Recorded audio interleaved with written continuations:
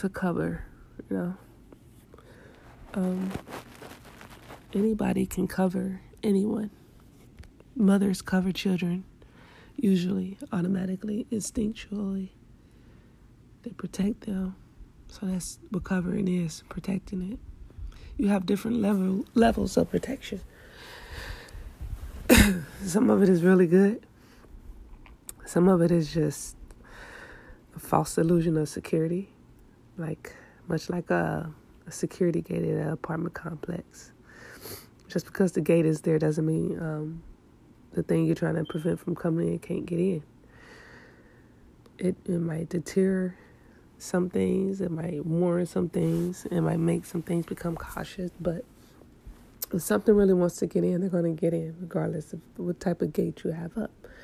So, women should be covered by males because males have the extra physical strength. It was at one point when, for me, any child, my instincts is to cover that child, protect that child, reach for that child, stand up in that child's defense. I want to automatically do that. It doesn't matter what color that child is. It doesn't matter who that child belongs to. That child can belong to my enemy. Only thing that would probably prevent me from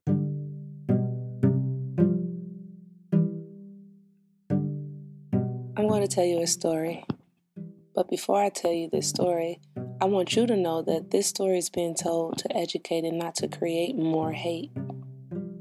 Possibly to bring awareness and to tell you a side of a story that you would have never heard. And to remind you that even if you have worked with someone for 20 years and you trust that person, that does not mean that you know them.